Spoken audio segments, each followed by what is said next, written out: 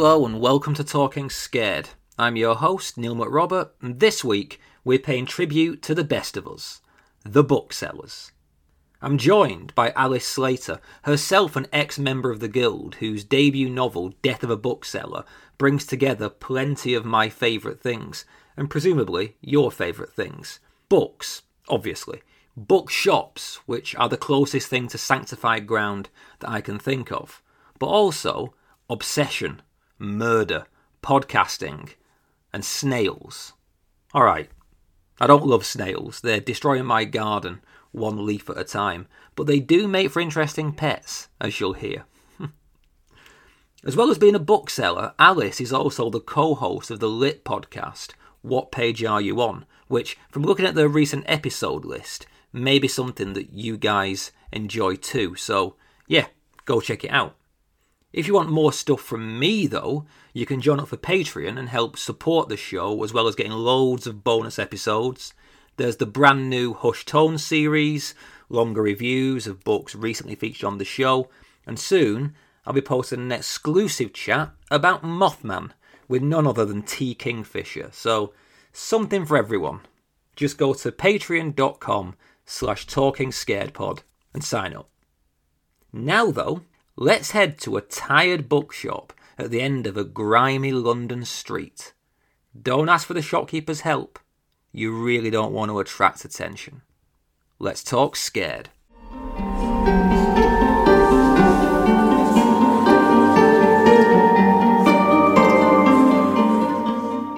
Well, hi Alice, and welcome to Talking Scared. How are you today? Hi, how you doing? I'm good. Good, I'm good too, thank you. Well, thanks for making time to come on the show, because I imagine your life is a bit of a whirlwind right now from what I've seen. Are you all over the place? I am all over the place. I've been in Edinburgh this week. Actually, I started in Carlisle, then Edinburgh, then Manchester. Right now I'm in West Kirby, just outside of Liverpool, and I'm back to London tomorrow. So I've been all over the shop. Oh, so you're in the north with me then. That's a nice bit of solidarity for the day. I don't get to speak to the northern people in the north that Neighbours. much. Yeah, indeed. I mean, I'm actually delighted that your publisher reached out to me about the possibility of you coming on the show way back at the start of the year when I'd not heard of the book yet. Because I reckon if we'd waited, you'd have been just too damn busy. Never too busy for Talking Scared. Behave. The media training is working well there. No, I'm just a natural sycophant, I think. Well, tell you what, start a horror podcast. It comes in handy. So anyway, to frame all this with some context, you've got a debut novel out in the world. I do. It's called Death of a Bookseller, and it's gone, from what I can see, straight into all the bestseller charts, including, was it the Times bestseller charts that I saw this week? Sunday Times, straight in. Yeah, I mean, lots of incredible reviews too. So be honest, and you can be honest here, right? Because a lot of my listeners are writers. Is it a pinch yourself moment, or did you have an inkling this would hit big? No. Tell us the truth. No, I mean, the thing is, right, I feel like I don't think of myself as cynical, but I try and be realistic. I refuse to kind of imagine possibilities of how well the book could do. I was really just focused on making sure that I was doing the best I could in each situation, each event, whatever. So when my editor phoned me to say that the book had charted, it was just really emotional. It was a really just joyful moment, especially because, it's because of the campaign, the whole team came together to create this thing that is now out in the world. It wasn't just me as the writer. And I'm just so happy for everyone who worked on it to get to share that moment. Well, it is really sappy. No, not at all. I mean, it's probably quite nice to be nice at the start because we're going to go into some very dark places. But to briefly talk about the campaign, and this will all make more sense when we talk about what the book's about. Obviously, it's called Death of a Bookseller, and I think it's really nice that you have featured, certainly in my pre-release proof, just all of this feedback from other individual booksellers. There is stuff there from Catriona Ward, from Julia Armfield, from Eliza Clark, Will Dean, but you've really put booksellers' opinion sort of front and foremost. Yeah. That just seems a really nice thing to do. Well, I feel like, booksellers are the best people to help books find their audiences. And obviously, it's a book that features bookshops quite heavily and explores bookselling. So yeah, it was just a really smart, cool way to get from the very beginning to get booksellers excited about the book, and they were, and they've been amazing. They've been like TikToks, and there's loads of incredible content, incredible windows. So I feel very lucky, and I feel very supported by my ex-colleagues. Like, it's just really fucking cool. Well, yeah, because you were a bookseller, and we'll get to all of that. But as ever, Yeah. Let's introduce the book to begin with. It's a really zeitgeisty novel. It feels very current. But can you introduce us to Laura and Roach and the world of Death of a Bookseller? Yeah, I can. So Death of a Bookseller is about two booksellers, the best that you could hope to meet and the worst. So Laura is a really perky, kind of popular person. She's very personable. She loves her job. She's very fashionable. She has this very shiny, happy veneer. Roach, on the other hand, is the complete opposite. She's a bit of a weirdo. She loves her horror movies. She loves her rock music, and she is obsessed with true crime. When she realizes that Laura's happy veneer is perhaps concealing a dark past, she becomes absolutely obsessed with finding out what Laura's story is, with pretty creepy consequences. Yeah, pretty creepy consequences. Slow burning creepy consequences, but creepy nonetheless. Right, so to jump straight in from the off, just to say, I really, really enjoyed and admired this book. Like I said to you off air, read it in like 48 hours. Thank you, Anne. That means the world, honestly. It's so exciting to hear.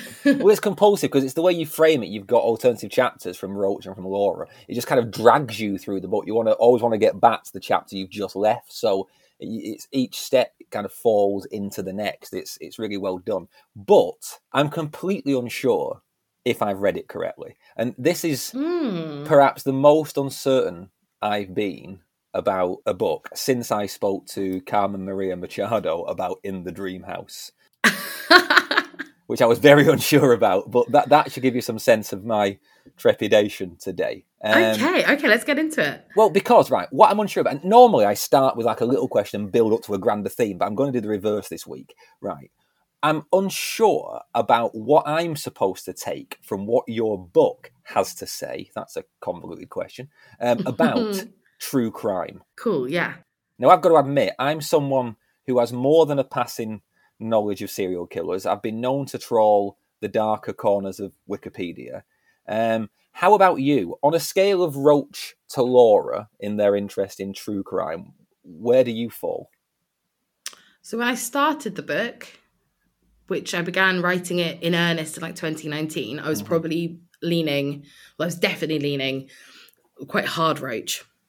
Maybe not to quite the degree of discomfort that Roach gives others, but in terms of true crime, pretty hard Roach. By the time I finished the book, however, I ended up, I kind of overdosed on true crime a bit. You know, I had to do so much research. I spent so much time reading just some of the most depraved and frightening stories that, you know, have narratives, I should say, that exist.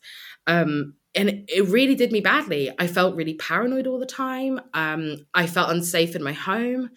Late at night, every single sound in my house, and there were a lot of sounds because I live in East London, so there's mice in almost every house I've ever lived in. All these little sounds in the night, I was convinced it was Richard Ramirez outside my home.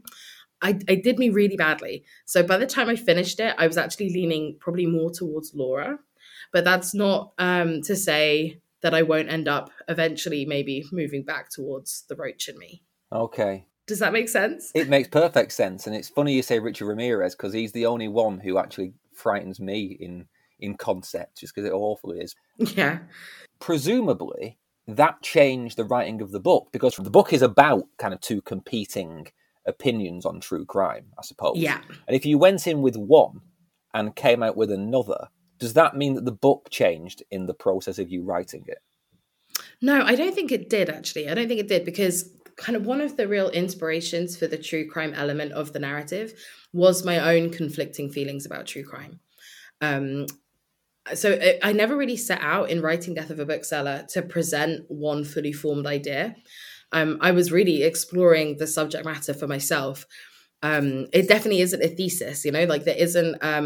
it's not morality play. There's no instructional element to it. So I feel like, you know, if as a reader you feel that the book was telling you but that true crime is by default exploitative, then that's definitely was not my intention, because there are multiple viewpoints as well. There isn't just Roaches and Laura's in regards to true crime. The characters do have conversations about it. So I hope that, all I really hope is that it gets people thinking about what they consume and how they consume it, and the ethics behind the individual books, podcasts, programs, movies, etc. That's all I was really aiming for, is to just start a conversation, definitely not trying to add a full stop on the end, if that makes sense. Completely. And it certainly worked on me. It got me thinking, because I'm an avid consumer of sort of macabre stuff. I'm more into kind of monsters and mysteries and like, oh, what was that in the woods that we just saw, rather than true crime. Yeah. But the two, particularly on podcasts, the two often overlap. Sort of a supernatural frisson to the more extreme true crime, I suppose. I do dip more than a toe into that world, and I often think about it like somewhat shamefaced, I suppose, in terms of the interest being on the killer, and being on these baroque kind of like rogues gallery of American icons, which is a weird way to think about these losers, essentially. But I hadn't given enough thought, I suppose, to whether it is inherently misogynistic or, I suppose, inherently misanthropic. Now, that's not to damn it, but do you think there is an argument that it could be seen that way? Oh, 100%. I mean, and I think like we do have to think about which stories end up becoming infamous, which stories become told over and over again, and which stories are less, to use an awful word, but marketable. And we have to think about how that shapes our idea of who is the most vulnerable in society as well. And I think that's something that, in thinking about the ethics of the genre, that's something that kind of doesn't sit quite right with me. But then I don't really know what my desired outcome would be with that. Like, I think we focus very much on white women as victim and white pretty women, white young women. I think it has the potential of giving us a skewed idea of how vulnerable, of who is more vulnerable, in fact, to murder, who is more vulnerable if they are homeless, or who, if they're living in poverty. These people who are less likely to be of greater concern to the police if they go missing. And that kind of worries me. It worries me about how we perceive our own safety and whether or not that's affecting our politics. The phrase I've heard in relation to that I think is one of the most sickening phrases is the lesser dead. To denote sex workers and often women of colour, and in Canada, for example, like the Highway of Tears, where the First Nations women are going missing at an alarming rate, and just no one is even trying to solve these crimes. I mean, it's pretty horrendous on top of the fact that people have lost their lives, Well, I think it's also like, it's thinking about the ways in which true crime can be powerful, that, true crime can raise awareness. It can put, by raising awareness, that can put pressure on police forces to start investigating things properly or moving investigations forward. So I think there is, like the I'll be gone in the dark of it all, like there is this kind of element that has a greater value, I guess, rather than just thinking of it as entertainment. Have you come across a book called Savage Appetites by Rachel Monroe? No, I haven't. No. Tell me more. So that's one I really recommend if you're interested in why people consume true crime. Okay. And it has each chapter, there's 4 chapters, and it sort of describes true crime consumers as empathizing with killer, victim, jury, and detective. And it's really interesting thinking about like the detective strand, these narratives that are actually set on trying to seek justice. But we're not seeing, we're maybe not seeing as many of those compared to your Netflix Jeffrey Dahmer shows. Give me the name of that again. Savage Appetites by Rachel Monroe. Right, I'll put it in the show notes. The one I will throw back, which I'm sure you've read, but listeners may have not, is Haley Rubenhold's The Five. Yes, the Jack the Ripper. Yes. But it's basically biographies of the victims rather than the killer. And that's like a nice corrective to some of the things that I think we're possibly talking about here. It creates an interesting social history that kind of looks at how these women, the kind of quote unquote canonical victims of Jack the Ripper, ended up being in the wrong place at the wrong time and, met their untimely deaths.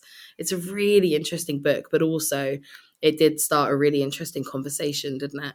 Well, it's the hate she got that blew my mind. Like, she's often... because ripperologists, man. Yeah, but it's just the most bizarre thing. It's like we all kind of ignore, when we listen to true crime and consume it, we all kind of ignore the fact that we are essentially treating the worst human beings in history as sort of sexy anti-heroes. You know, we kind of put that under the pillow and just ignore that horrible fact. But then you get contemporary men going onto Twitter to criticize a woman for not giving enough adulation to Jack the Ripper. You're like, oh, something's gone badly wrong in our culture here. It is a bizarre landscape, isn't it? I mean, I find the whole ripperology, the fact they even have a special name, is like completely unhinged. But a very strange situation that she ended up in. Yeah. You said about starting a conversation.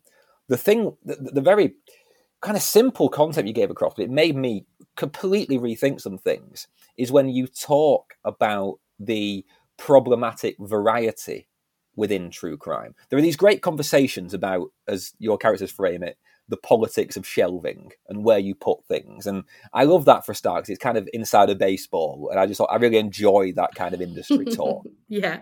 Laura, who has a very particular reason to be averse to true crime, at one point she points out the absurdity and horror of, quote, picturing my pain for sale next to serial killer colouring books and murder trivia. And that really got me thinking about, for a start, what we even call true crime and how there are different ways of dealing with these horrible histories.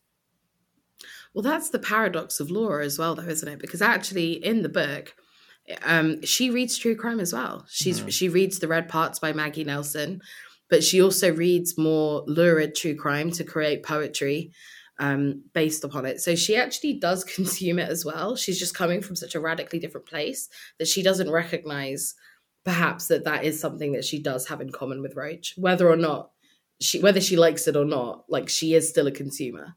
Yeah, I'm going to get to Laura. I've got a few questions to ask we'll first, because I want to really Sure. talk about Laura and Roach, because they're fascinating creatures. One thing that occurred to me that I thought I'd ask you: how does all of this, in your mind, right? How does this questionable debate around true crime compare to horror fiction? Because we horror fans, right, are no stranger to being condemned as sort of morbid freaks at all. You know, Yeah. Why'd you read that stuff? You know, it sounds like a simple question, but do you think there is a difference? Do you think there is more to be sort of, I don't know, deduced from someone's reading of true crime as opposed to someone's reading of fictional crime or fictional horrors? Ooh, I mean, that's an interesting question. I feel like, I guess ultimately the nature of fiction is that it can be a great vehicle to kind of consider things like fear, empathy, politics, that kind of thing. But I guess it is at its core fictional. Like, it's not about real people. It's not about real pain. Even if the writer uses their own experiences to inform their work, like, they are kind of, they're steering the ship, they're in control of that. I guess that's the very nature of true crime, is that it's true. So it's always gonna land differently. It's always gonna be more polarizing. Yeah, it is. And I get that the writer has a different role in that, because, the writer of true crime is assembling and telling someone else's story, hopefully, if they've got any integrity about them, within the bounds of truth. Whereas fiction is, make up the nastiest shit you can think of. But I'm always interested in this thing about the reader's perspective, because are we supposed to... I don't expect you to have the answers to these questions, by the way. It's just amusing. Sure, yeah, no, we're just vibing. Are we supposed to have a different reaction to something because it's true? Or are we, free to see it all in a way as narrative and story? That reader response thing has always interested me when it comes to, like, the more horrible aspects of life. Yeah, I mean, I suppose, what this kind of reminds me of? It reminds me of the fact that I can watch really gory movies. Mm-hmm. Like, I have quite a strong stomach for violence on screen, but I cannot watch, like, footage of a nose job, for example. Right. Or, like, footage of a real operation will cut through me, pardon the pun, in a really different way. And I wonder if there's something in that, like, in reading of horror, there is a kind of safe comfort blanket of knowing that it's not real. So you can almost indulge in being frightened, but then when you're finished, you can close the book, turn off the movie, switch back on the lights, and kind of move on from it. Whereas perhaps the nature of true crime is that you don't have that luxury of saying, well, it was just a story. There's a gendered thing in this as well, isn't there? Because the vast majority of victims who are portrayed or recorded in true crime are female because of the nature of this kind of crime. And as a man, I find it really interesting that I rarely get scared by the concept of the real or the concept of like realistic violence happening to me. Someone coming in my house and stuff like that. I only get scared thinking about what if my wife was in the house. Whereas it's an on-running joke in this that if I hear a noise in the night, I think it's a ghost. My wife thinks it's a burglar, Yeah. But I wonder if men, to some degree, have a different fear response to true crime than women. Well, this is interesting because this links back to something I was saying at the beginning of this episode, in that I think true crime can skew our idea of the realities of who's vulnerable. Because as a man, you're more likely to be murdered by a stranger in the street than I am as a woman. I'm more likely to be murdered by someone I know in my own home. So actually, in that scenario with you and your wife, that bump in the night, she's more likely to be in danger from you. Now, obviously, not literally, not in your relationship, but statistically, that's the truth of it. But true crime narratives are not so interested in the deaths of men. I think perhaps because the primary consumers of true crime are women. I don't know, though. I don't know about that. I'm not sure if how much kind of research has actually been done into that kind of thing. But yes, certainly that it's something that one of the characters brings up in the book, and he is shot down immediately. But Eli, one of the booksellers, says, oh, actually, you'll find that more men are murdered in the UK than women each year. But those narratives don't sell. And you were saying, is it because that's why more women read true crime and stuff? I personally think it's because true crime, in all its guises, really, because of market forces, has to focus on the lurid. Mm. The thing about the crimes that we all know, Bundy, Gacy, all these, again, icons, it's a horrible word, they're fundamentally sexual, aren't they? And we, as a readership, we kind of revel in the aberrant sexuality of these acts. And I think we though? Interesting. Sorry, I'm not trying to imply that I am. I'm not personally sitting here getting aroused by the thought of Ed Gein making. Reaction. I did not mean to imply that. No, I think it's interesting to imagine. Yeah, that something that is that a key kind of a common denominator between the kind of. To use this again, like we keep apologizing for using this commercial language, but ultimately it is a commercial space. But are these stories more sellable if they contain that kind of lurid sexual element, which is to me is a very chilling, like that's a very nauseating thing to think about. Well, what makes me think that is the fact that the most famous serial killer who ever killed men was Dahmer, I would say, and Dahmer did really kind of baroque things to his victims. They were hugely sexual crimes, and he had this kind of weird Batman villain modus operandi on top of that, where he was trying to make sex zombies, whereas as you say, the countless male deaths just through pedestrian violence, for want of a better term, they don't get added to the annals of true crime. It's the stuff that's lurid and in the end comes back to sex. It's just my opinion, but I think that's why spree killers haven't taken off in the same way. They're not, quote unquote, sexy enough. It's just violence without the attached stuff. I think it's also the psychology, like the psychological journey that one must go through to become a serial killer, I think has a bit more to it. It's got a bit more of a lure, I think, for a lot of readers. I should say consumers, because we're including podcasts and Netflix and things as well. I think, you know what I mean? Like, so thinking about stories like Dahmer, that where does the story begin? The story doesn't begin with Dahmer walking into a bar. The story begins much earlier than that. And I do think that a lot of people who consume true crime are interested in picking apart the way that these people tick. Like what happened to them, what's happened to their psychology, why have they ended up going down one path instead of another? And I think there's, to a degree, I think spree killers certainly have this, there is still that question, like what has changed, what made them snap in that way. But I guess the really sad reality is that spree killers are far more common in the US than serial killers. Serial killers are actually exceptionally rare, and therefore by default I think are a little bit more interesting. Yeah. Okay. I mean, I'm going to move on there because I think I've managed to navigate that without saying anything too problematic. I know, it's quite stressful, isn't it?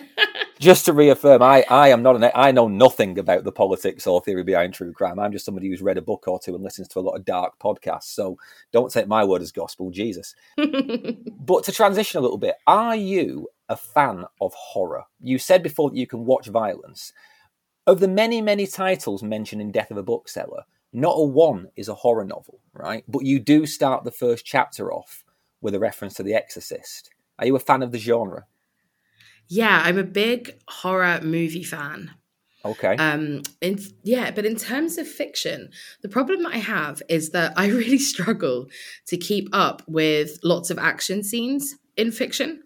Right. So, for example, have you read Joe Hill, Heart-Shaped Box? Yeah. Yeah, so great book, really atmospheric.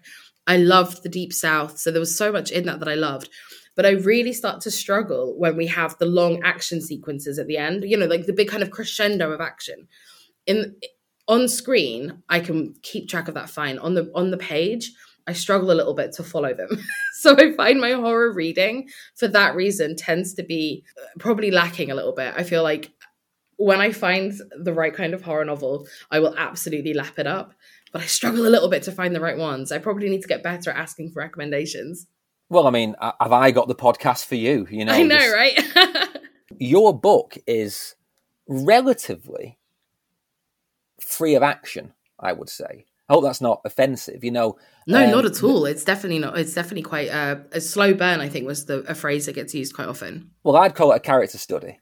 Love that, yeah. I think it's very much about these people's, the minutiae of their lives in a way, you know. And I was interested in that because when you think about thrillers these days and this kind of book, I suppose, often you've got, I personally think a lot of it's relatively formulaic, you know, and yours really books all of those trends. It's just about these people's inner lives. Thank you. Is that because you didn't want to write action? Is that like an aversion to that kind of writing?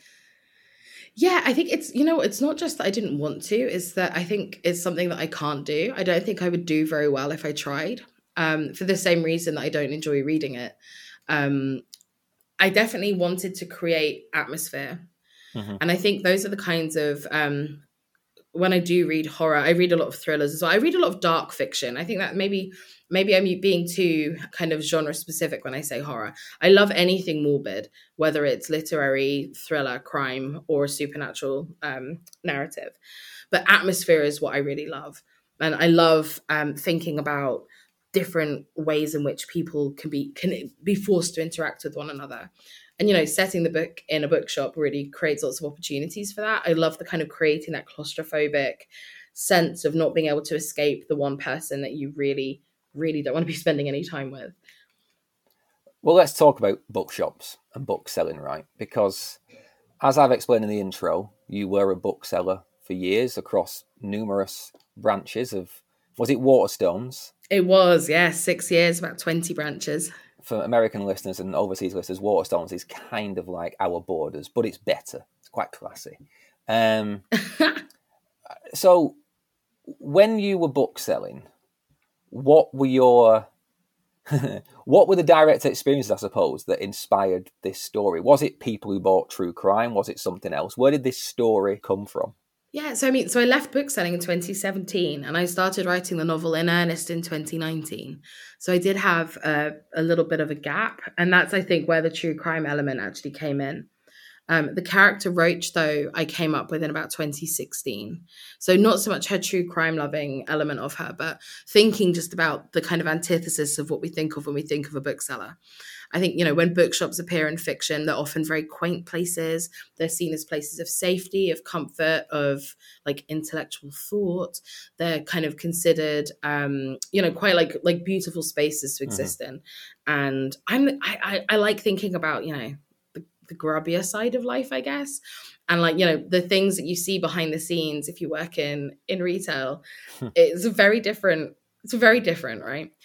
And also, I think working for a chain as well is something that you just don't really necessarily see very often in fiction. And I just thought it'd be fun to explore. But it took me a long time to then actually find the true crime narrative, which forms the plot. It was very much really just me thinking about book selling and vibes for quite a long time. I mean, you make it clear actually that book selling is a real skill, that it's actually very different to other kinds of retail. That's the thing. I feel like that's what they want us to think, man. That's what they want us to think.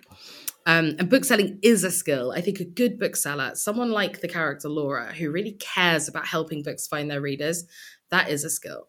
But there's also so much more to retail than just knowing your product. Mm-hmm. And I think that's one of the things that I guess would surprise a lot of people about the landscape of book selling, is you'll find lots of booksellers who don't actually read that much, aren't that bothered about the publishing industry, but they're really good at visual merchandising, or they're really good at creating incredible, like, you know, window displays or doing exciting things on the shop floor, or they're really good at ops. They're really good at like the kind of technical side of you know, the supply chain. So, you know, it's quite a broad church, but we only ever really think about the Lauras. But you need lots of different cogs to keep the machine turning, I guess. I do love your little gallery of characters in the bookshop. I could see it as like a prestige BBC drama. I was casting people in my head. It's got that feel of like there's enough to make each of these characters quite rounded and you know who they are. Like Eli, for example, this sort of Laura's best pal and somewhat thwarted love interest in the shop.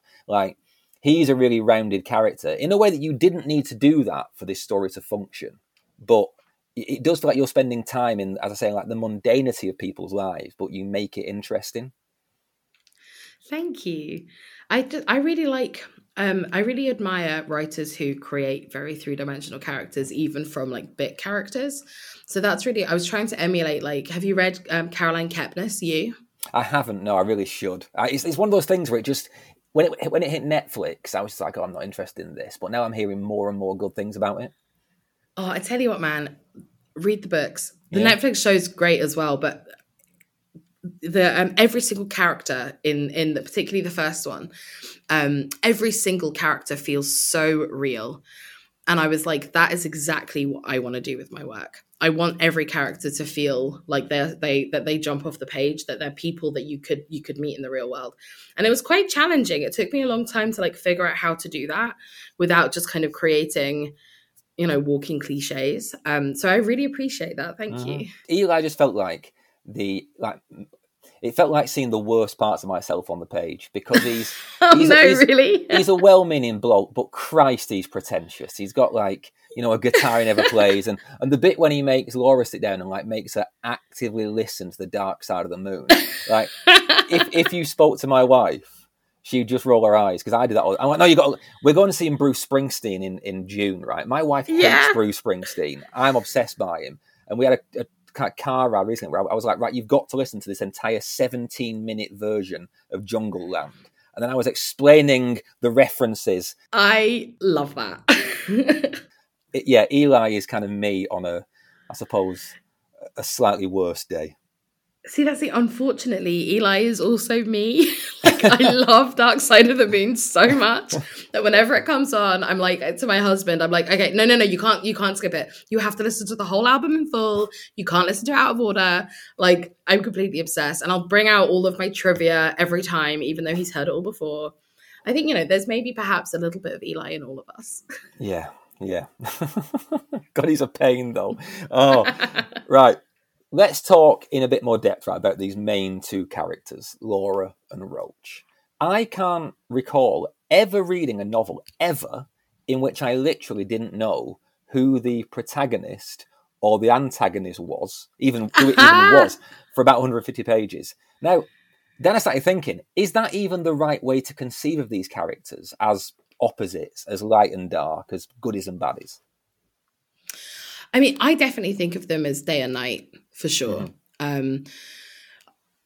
You must have read Gone Girl, though, or watched the movie. I have, right. Yeah, so Right, go on. That energy is what I was thinking about. I loved the fact with Gone Girl that you keep changing your mind. You're like, who do I actually think is the baddie here? And actually, they're both kind of shitty people. That's kind of what I was going for. Well, I found it really interesting, though, how polarizing the characters are. I mean, I don't really believe in absolute good and absolute evil. I think they both have good attributes and bad attributes. It's really surprising me, though, like how many people just hate Laura. Like, and she is quite annoying. She is. But I think she's all right. Right. I mean, she might steal your boyfriend, but... Yeah. You know, I tell you who I kept thinking of as Laura. Have you seen the TV show Fresh Meat? No, I haven't. Wow, sorry, this is getting quite niche now. Like overseas listeners, apologies. There's a British sitcom called Fresh Meat about students. There's a character in it called Oregon, who is this very try-hard English student, and I just kept thinking of Laura. I kept thinking of her with Laura. I'll have to watch it. It's great, yeah. Sorry, I'm talking a lot on this episode. I don't wish to talk over you. I've got a lot to say, it seems, about all of these subjects. No, please. I love it. Two things. First of all, Gone Girl. Right, this is a bold thing to say. In terms of what this thing about balancing the light and dark, I think your book is better than Gone Girl. Oh my God, how do I even react to that? I don't know what to say. I wasn't sure for so long, whereas maybe it's a flaw in me, but when I read Gone Girl, Amy was my homegirl throughout the entire thing. I'm just like, Amy is the hero here. I never had any doubt. Even with certain revelations, I'm just rooting for her consistently. Like, yeah. That was my take on. I think Gone Girl hit me wrong. Maybe I didn't see the balance. Nah, there's no wrong way to interact with fiction, in my opinion. It's all good. It's all good as long as it's eliciting some kind of response. Then I think that you're imbibing it in the correct way. You know. Okay. Well, let me test that let me give you a brief run through how the journey I went on with your characters. If that's okay, right? Let's hear it. I started out thinking that Laura was way too good to be true, right? That she was hiding something, or she was a fake, or there was some kind of like even darker secret than the one she has, right? And I thought, well, clearly what we've got here is that Roach is this kind of misunderstood hero of the piece, because the fact that she likes dark things and she's so morbid is going to be actually a bit of a rug puller. She's going to be the nice person, right? And then slowly I started to realise that Laura is, all right, perhaps a little pretentious, but she's genuine. And that Roach is very, very troubling. Yeah. And at that point, I was about 2/3 the way through. And I won't say where it goes from there. Was that indecision on the reader's part something you were actively trying to evoke? Or have I just got these characters in a different way than you? No, that's 100% it. I feel like Laura begins the book as the best version of herself. Like, she has her customer service veneer on 24/7. She's got really strong walls built to protect herself from her own traumatic past. And as the book progresses, the cracks start to show. The situation that she's in, she starts drinking more heavily. She starts behaving more erratically. And by kind of that 2/3 of the way through point, towards the end, I think she's kind of transformed into the worst version of herself. Whereas Roach, I think, begins the book in many ways as the worst version of herself. She's very lonely, insular. She's very unhappy. Actually, by the end of the book, this isn't a spoiler, but you know, the Christmas party scene, Roach is fitting in for the first time ever. Like, she is chatting with her colleagues. She's almost blossomed into someone that perhaps could have ended up on a slightly different path. And I think also with Laura, you know, traumatized people are not necessarily always the perfect victim, you know? And I felt like it was important to me to show her as this 3-dimensional person who's deeply flawed, because she hasn't processed the pain that she's experienced yet. So yeah, it's definitely intentional to try and create these polarizing characters that have both lightness and darkness within them, even though actually in the terms of the narrative, perhaps one is more representative of light and the other is more representative of darkness. Okay. I'm not going to ask you for names, right? Okay. And this is a bit of a trite question, but it bears asking in this point, in relation to this book in particular. Are they based on real people? Any more than everyone character is in some way based on people? Yeah, no, not at all. Not at all. They're both completely made up. Right. I don't know if that's boring. I don't know if you hope for some kind of allusion to some creepy roach in my past, but yeah, no, completely made up. No, it's a bit more reassuring than anything, to be honest, because if there was a roach, it's like she needs to be sacked and quickly. Laura, when we first meet her, the first chapter is just her itemizing her morning routine in quite explicit detail. You know, what uses this cream, uses this soap, has this for breakfast, right? Now, maybe it's because I was in a serial killer headspace, but all I could think of was Patrick Bateman. Yep. Yeah, it's kind of it's an American Psycho moment. It is all about that. Everything that she is doing, she's explaining it, and it is all external, right? It's all about presenting the perfect package to the world. Is it fair to suggest that Laura's lifestyle is as much of a pose as Roach's? She's very Instagram, isn't she? All avocado and toast and cocktails in mason jars and things like that. But it utterly belies this chaos inside her. Is she as dishonest or even less honest, I suppose, than you could say that Roach is? Oh, yeah. No, I 100%. I think that what Roach recognizes in Laura immediately is her fakeness. I think Roach is actually very real. You know, Roach doesn't conceal much about her behaviors, her life, her hobbies, her beliefs, whatever. Like Roach, I think, is quite black and white. She only gets sneaky when she meets Laura, whereas Laura from the very get-go is kind of full of shit.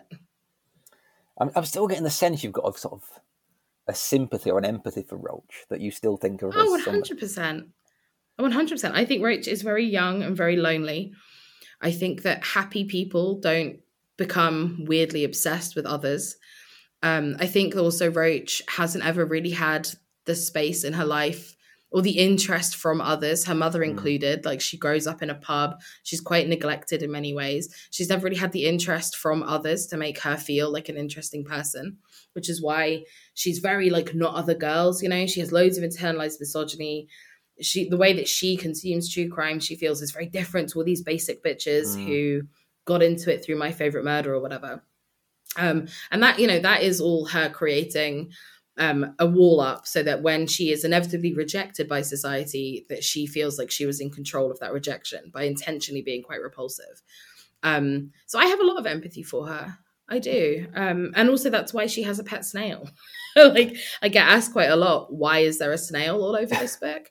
And I wanted to give Roach something that wasn't in that realm of true crime, horror movies, rock music, which I feel like are all kind of interconnected hobbies, right? I wanted to give her something that was completely different.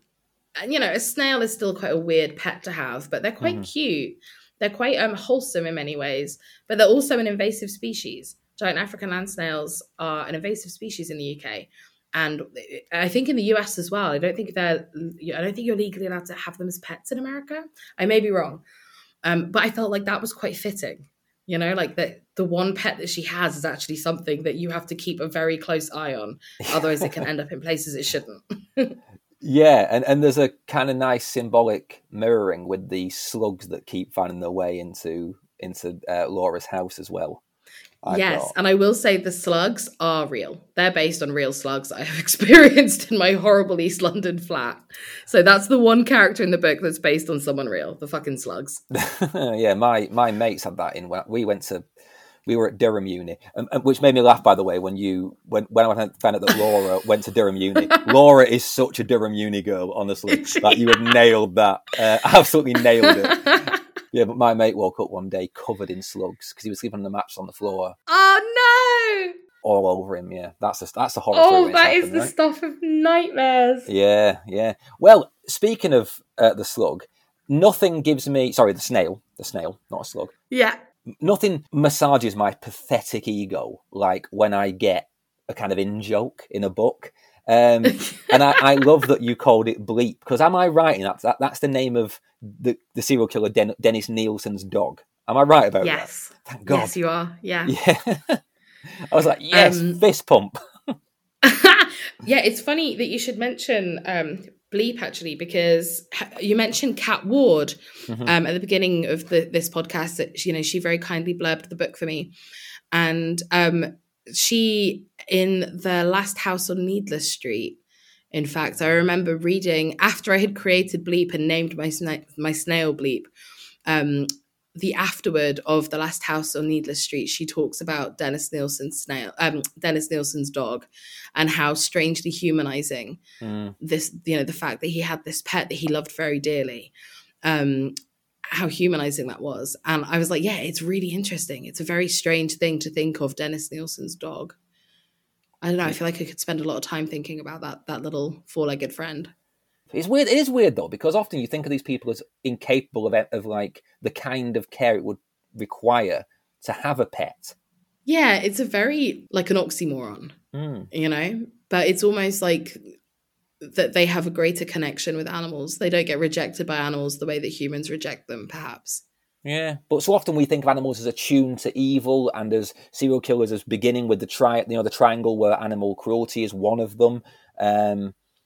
It's arson, bedwetting, and hurting animals and stuff. I think we often think of that relationship as like really awful, whereas when a serial killer has a dog, it seems to negate all of that or undermine all of that. Yeah, that's a really good point. Yeah. Although I think that trifecta of bedwetting, animal cruelty, and I can't remember what the third one is now. I think it's arson. Oh, arson, yeah. I feel like I remember reading that that's been debunked, that that's not quite as reliable as an indicator of someone's potential violent nature as we once thought. Okay.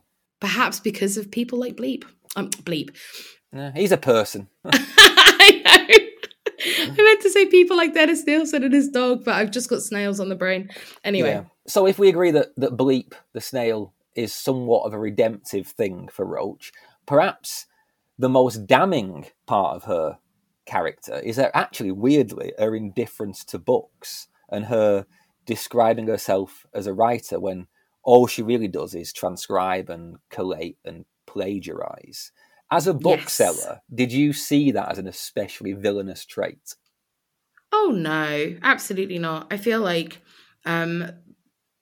people are complicated and the world is massive. And, the books are just one part of it. I think sometimes in the industry, we can really overemphasize the value of books in a very alienating way. Now, books are my life. I've been writing, reading for my entire life. The books are my passion. But yeah, I feel like, it's fine. Whatever. Like some people really are passionate about cars, or some people are really passionate about movies. Whatever. It's all good. It's all good, man. Well, quite, because Laura says something that really resonated with me, right? She says that books as objects are not meaningful. It's the words that have power. Yeah.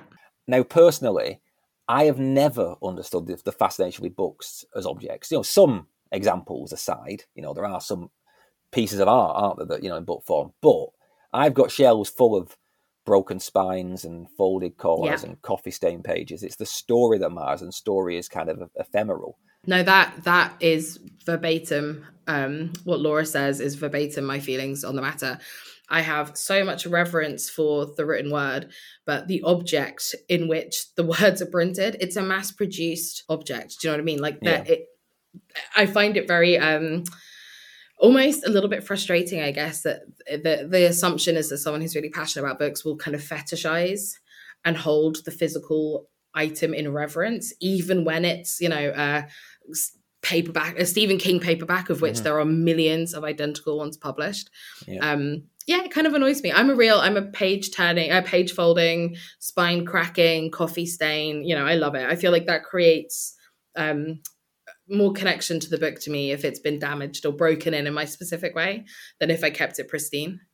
That's why I had such an issue with that. That article about came out in The Guardian a few months ago to a bit of controversy. I can't remember who wrote it now. The whole thing about, is book ownership middle class? Oh yes, yeah. I'll try and find it and put a link in the show notes, guys. It's worth reading. I think there's lots to be said. You can go either way. I think the hate the author got was ridiculous, but end of the day, if you own a lot of books, you just own a lot of stuff. You don't own the stories. You could have a Kindle with every book you ever want to read on it, or you could have read every book and given it away. Yeah, exactly. Just owning pages and blocks of paper isn't in itself a badge of anything other than you've got a bigger house to put them in. Yeah, or more money to spend on them. Yeah. Yeah, I actually find that, I mean, that article was incredibly polarizing, and my vibe with it was just like, God, who gives a fuck? I could not care less about how many books other people own or how they treat their books. I find we would never have such, actually, no, you know what? I was about to say something that then actually may not be true. I was about to say we would never have such a big debate over DVD ownership or record ownership. And I realized that actually those communities probably do have those conversations. I'm just not in them. Yeah, I just find it tedious. I just find it really boring. Like, who cares? I'd rather talk about books, the actual books. That's what I'm interested in. I don't really care about how people store their books or whether or not they think it makes them smarter or more cool or whatever. Like, who cares, man? That comment from Laura about books not being important, though, it illustrates for me a key structural conceit in your book, right? Here we go. She says... Oh, hit me, yeah. Well, I mean, we're late into a conversation to bring up structural conceits, but fuck it, let's have it, right? She says all that about, the object isn't meaningful at all, it's the words, right? In the very next chapter, Roach says that, quote, Laura was in love with the very pages, the ink, the actual glue. She cradled them like precious children. And what that showed to me, it pulled back the veil on how this book works, is that we have to understand how little Laura and Roach really understand each other. Yeah. God, that's a really interesting thing to pull out. But you're right. It also shows that Roach only sees the customer service side of Laura. So what she's observing is how Laura sells books to customers. She's not observing the real Laura or how Laura really behaves in her own home. But it also throws up the whole unreliable narrator thing. Now, I have a lot of, well, not a lot, but several listeners who I know are very tired of unreliable narrators, but largely in this kind of postmodern way, like, oh, aren't we clever? Right? Your book doesn't do that, but your book, I think, looks much more at the genuine subjective kind of interiority of human experience. It's more about how we genuinely misperceive each other rather than being a narrative trick. Yeah. I sometimes feel like the term unreliable narrator gets used, kind of gets bandied around incorrectly. Like, for me, an unreliable narrator is a narrator that is intentionally misleading the reader.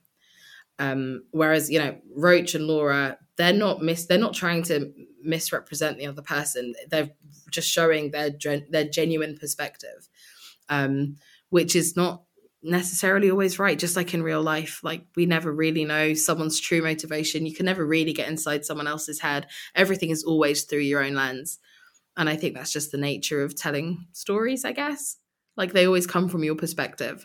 That actually may answer a particular question I have, right? Because one of the puzzles in this book is that a lot of Laura's reaction and opinion of Roach we get in Roach's POV chapters rather than being told early on what Laura actually thinks of her. So could you read it as the antagonism that builds so early isn't actually there? It's more Roach's kind of low ego, or the way that she misreads how much she thinks Laura hates her. And then obviously it becomes then a vicious circle where it reaffirms itself. Because I never got quite why Laura hates her so much at the start. Yeah, I think it's kind of like a self-fulfilling prophecy that Roach is quite sensitive, immediately dislikes Laura's vibe. And then she starts noticing little details like her tattoos, the scar where her lip ring used to be.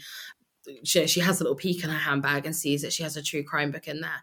So, like, I think Roach immediately starts off by being quite standoffish and then realizes, oh my God, actually, this is a potential friend. This is someone that interests me. As soon as Roach leans in, Laura leans out. But at the very beginning, Laura's just kind of indifferent towards her. She doesn't really pay her much attention at all. And I think that in itself is quite hurtful to Roach. I think Roach is quite sensitive. I think she's experienced a lot of rejection in her life.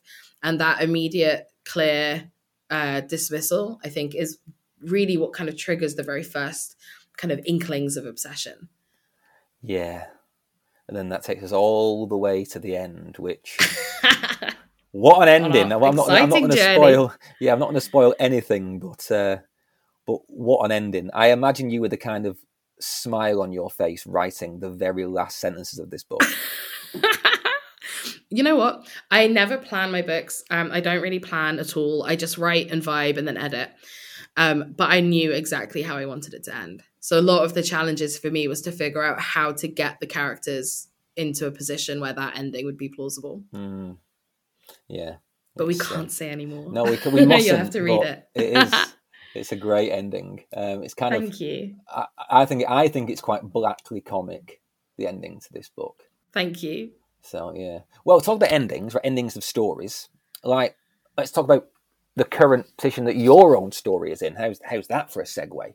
Because now, after years of working as a bookseller, you are going around the country doing readings and book signing events, sometimes in shops you've previously worked in. I believe you're in Manchester a few nights ago. That must be a massive thrill.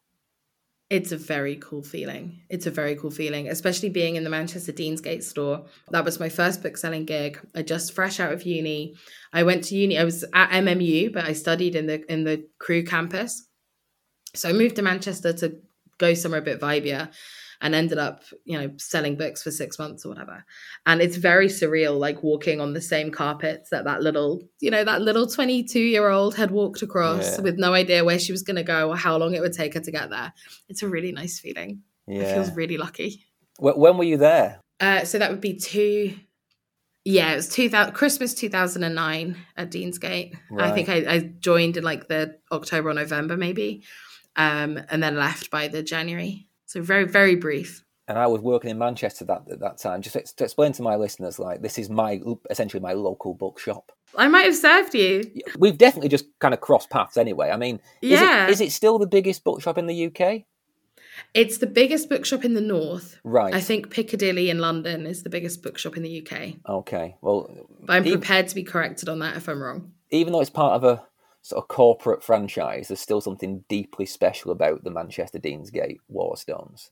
I think it's a great shop. It's because it really is massive. You can get really lost in it. I cannot believe you were there like 2 nights ago. If I'd known, I would have come down and like said hello and watched you read. But I found out the day after. Oh shit, man! Yeah, it's what it is, and it's what it is. Yeah, like ships in the night. My aim. I'm saying this for the first time. I live in a tiny village in the north, in a little. And it's my little village is it's a tiny bit hipster. It's kind of like if South Manchester, Didsbury hip kind of place was part mining village. It's a real conflation of two kind of worlds and two histories and stuff. And it's crying out for a bookshop. And I'm genuinely starting to think about, do I just open one?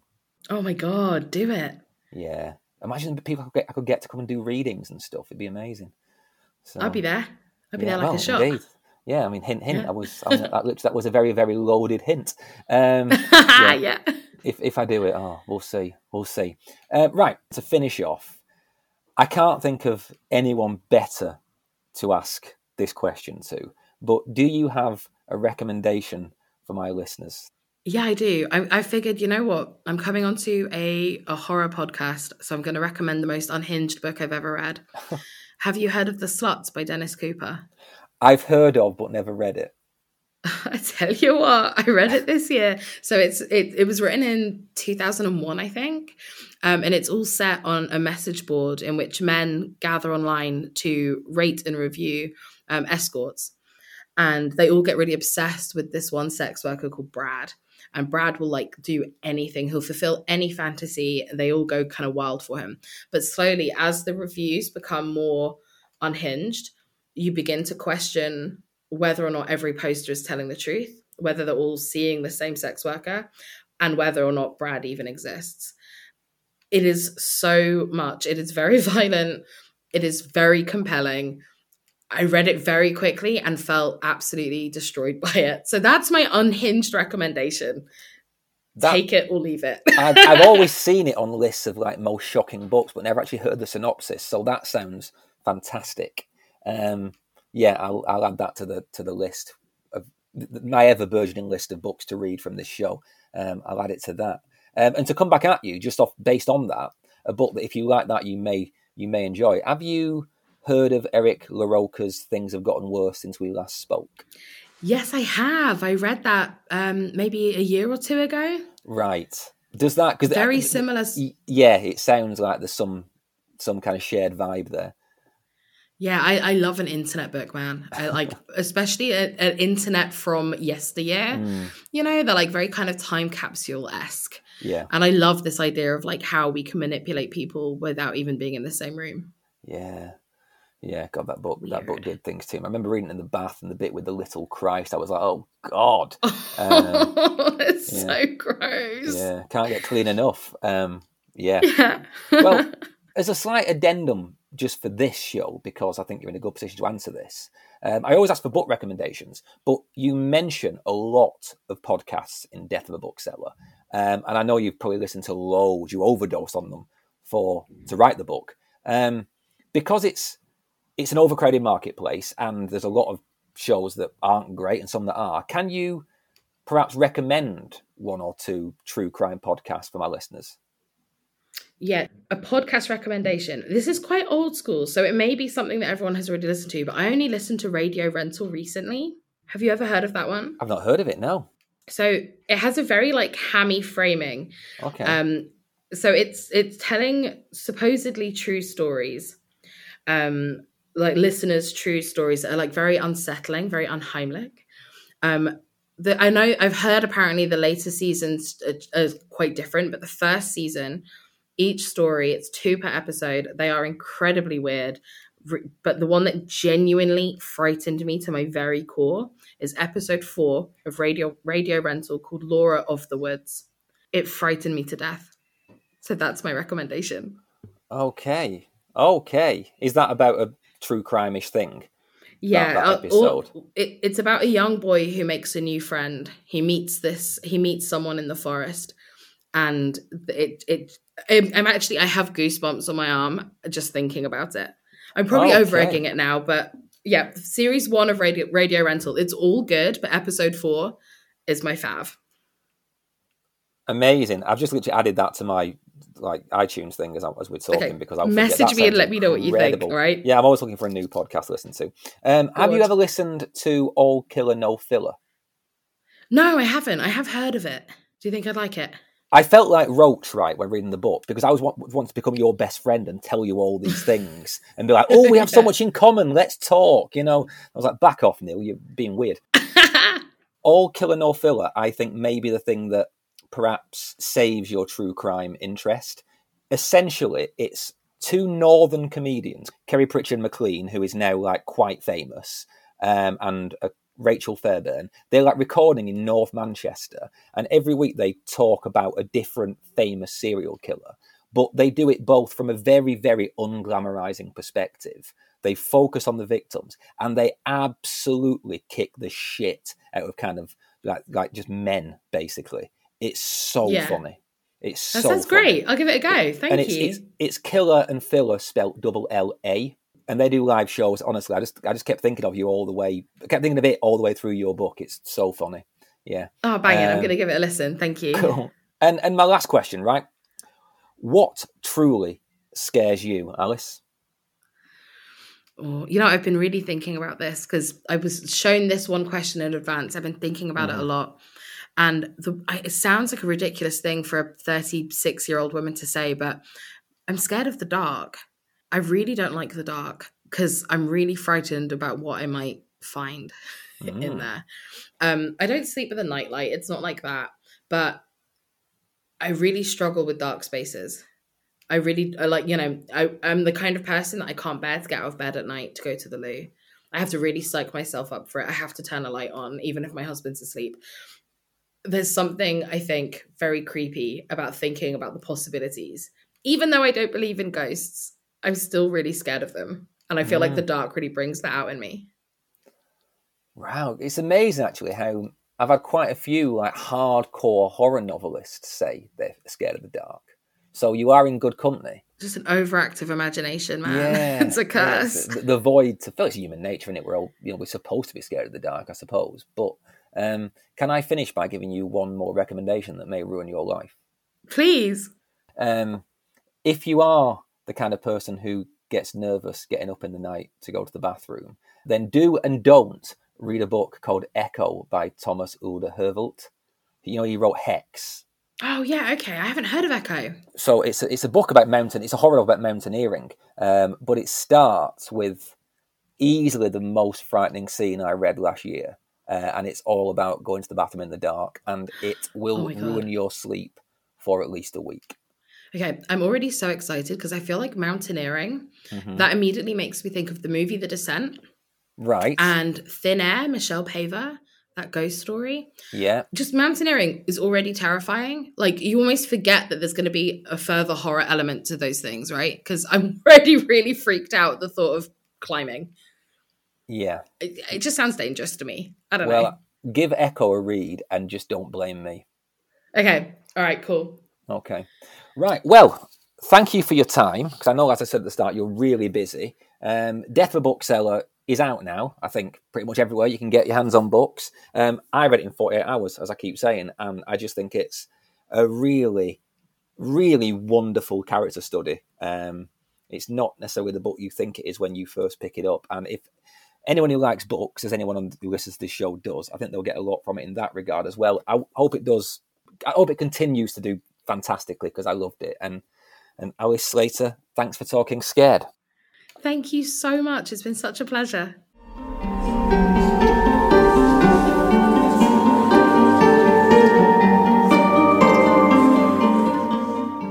I really did feel like Roach when I was reading this book. Not in a sympathetic or associative way.